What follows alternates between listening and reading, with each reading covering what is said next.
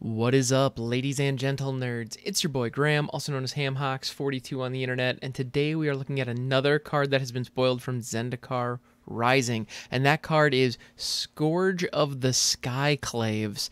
And so Scourge of the Skyclaves, or Scourge of the Skyclaves, it's probably Scourge of the Skyclaves, is a star for 1 and a black demon. Now this is mythic with kicker 5. So kicker is 4 and a black.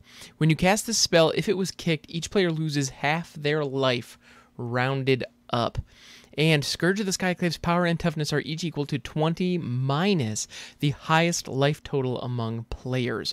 So Scourge of the Skyclaves is basically completely unplayable in EDH.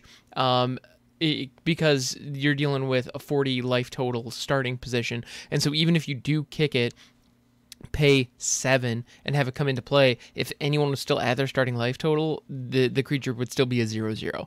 So it's not really great in that situation. However, in strategies where, well, I guess I shouldn't say unplayable in EDH. It's very, very bad in EDH because you really need to whittle away at everyone's life totals a lot throughout the course of the game in order for Scourge of the Skyclaves to actually be decent.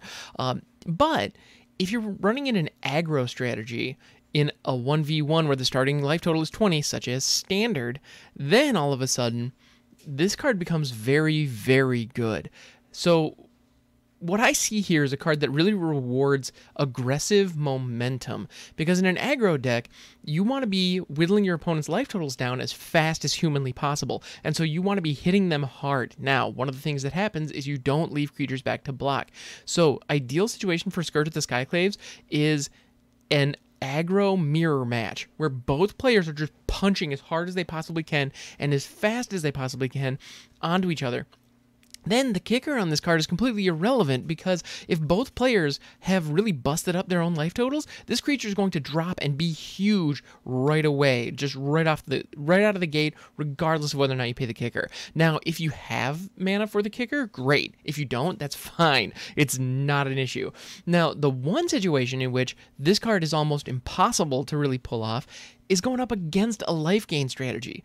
The amount of pain that you're going to need to deliver on your opponent prior to dropping Scourge of the Skyclaves, even with the kicker, if your opponent is gaining life with things like Heliod and Hallowed Priest and whatnot, then all of a sudden, if they are gaining a ton of life, like I've seen that deck hit 40 life by turn 4. You know, if you're dealing with that kind of a situation, Scourge of the Skyclaves is basically a dead card, and I would highly recommend sideboarding it out for game 2, because you're just not...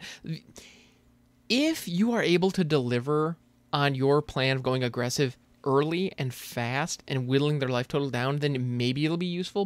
But if you are behind and perhaps they're going first, then all of a sudden Scourge of the Skyclaves you run the risk of it being a completely and totally dead card in that matchup. So that's something that you got to be aware of and you got to be sensitive to. So let's think of just from a design perspective. This card is very interesting because it not only rewards you for dealing a lot of damage to your opponent, but it penalizes you for having a high life total. So in addition to whittling down your opponent's life, you also need to be whittling away at your own. And now part of that is never blocking your opponent's creatures when they go into swing. So that's one way to do it. The other way to do it is with lands that can come into play untapped if you pay a certain amount of life. And if you've been around for a little while, that strategy might sound really familiar. There is a deck in Modern right now that runs all of the shock lands despite not needing all of them, if I'm not mistaken, and that is Death's Shadow. So Death's Shadow is an avatar that is a 13/13 for 1. And it gets -X, where X is your life total. So if your life total is above 13, Death Shadow dies immediately the moment it drops onto the field. But if you are shocking your own life total, if you are paying life into different effects, then all of a sudden, getting your life total low is not hard at all. And if you can get close to death, but not quite there, all of a sudden Death Shadow is a phenomenal value. And it looks to me anyway, like Scourge of the Skyclaves is trying to capitalize on some of that same feel, the way that operates. However, you also get the added benefit of being able to take a huge hit on both players' life totals if you can pay the kicker cost. So it can fuel its own power and toughness by virtue of reducing the life totals of everyone at the table. So that's good. But you also have the added benefit of it taking your opponent's life total into consideration.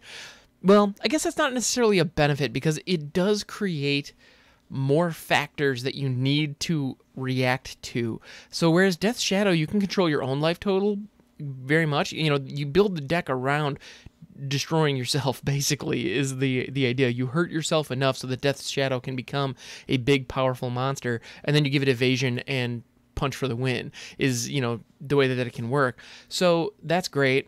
And with Scourge of the Skyclaves, you can do something similar, but only if you're able to whittle your opponent's life total down in addition to your own.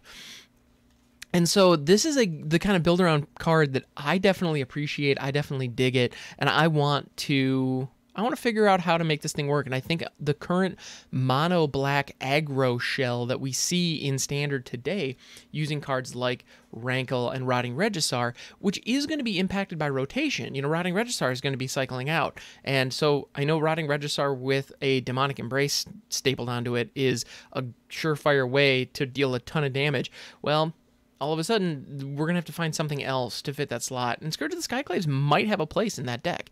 It'll be interesting to see. I think Mono Black Aggro is alive and well, special thanks to this guy. And it feels black. The idea that you have to sacrifice your own life total in order to give this creature power, the ambitious nature of black definitely fits there. And you'll notice, like, whenever black draws cards, you also lose life as a result.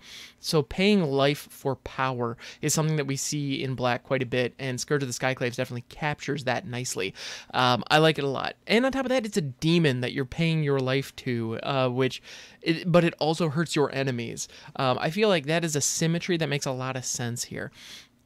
A couple other details about this card. The artwork on it is very interesting. It's a cool creature that definitely is very evocative. It's a big muscular demon with these large fins and what appear to be wings. However, the creature does not have flying.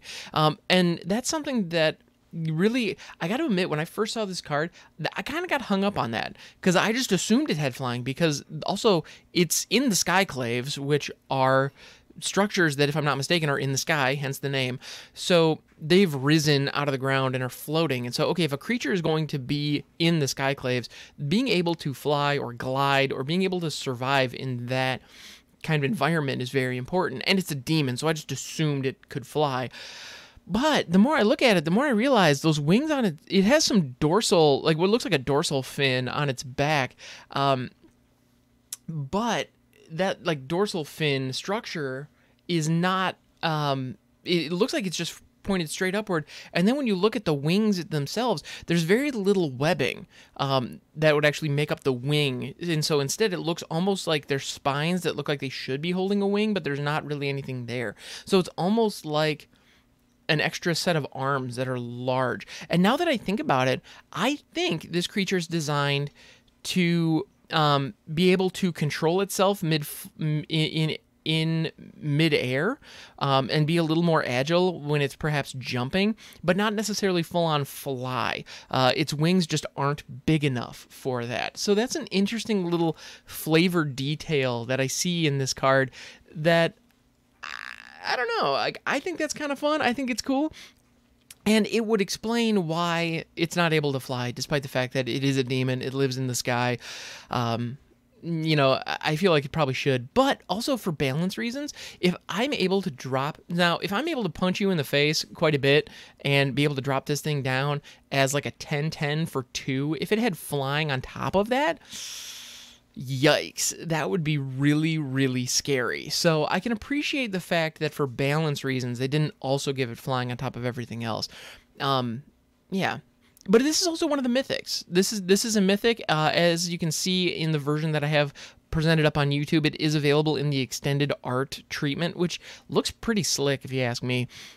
So I don't know. I like this card. I like this card a lot. I think it's going to have some cool build-around potential. It's good without being broken, and it's situational, which is something that I like to see in my build-arounds. I want them to be powerful in certain situations. Now, this is another card I mentioned before.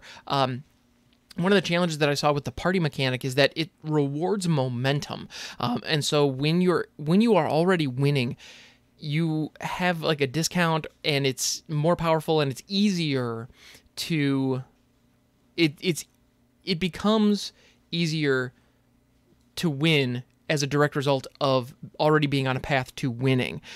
Because with the party mechanic, there are a number of cards that cost less if you have a large party in place. But with Scourge of the Skyclaves, I see something similar. However, you are being rewarded. You're being rewarded for having a low life total and for your opponent having a low life total. And so that symmetry is one that it's not just a win more card. This is a way of ensuring a victory in a tight game where both players are in a strong situation. So this is the tiebreaker, if you will. So if both players are beaten down, Scourge of the Skyclaves, whoever can resolve a Scourge of the Skyclaves is likely going to win that game in a lot of situations, because it is likely to be the biggest, baddest creature on the board.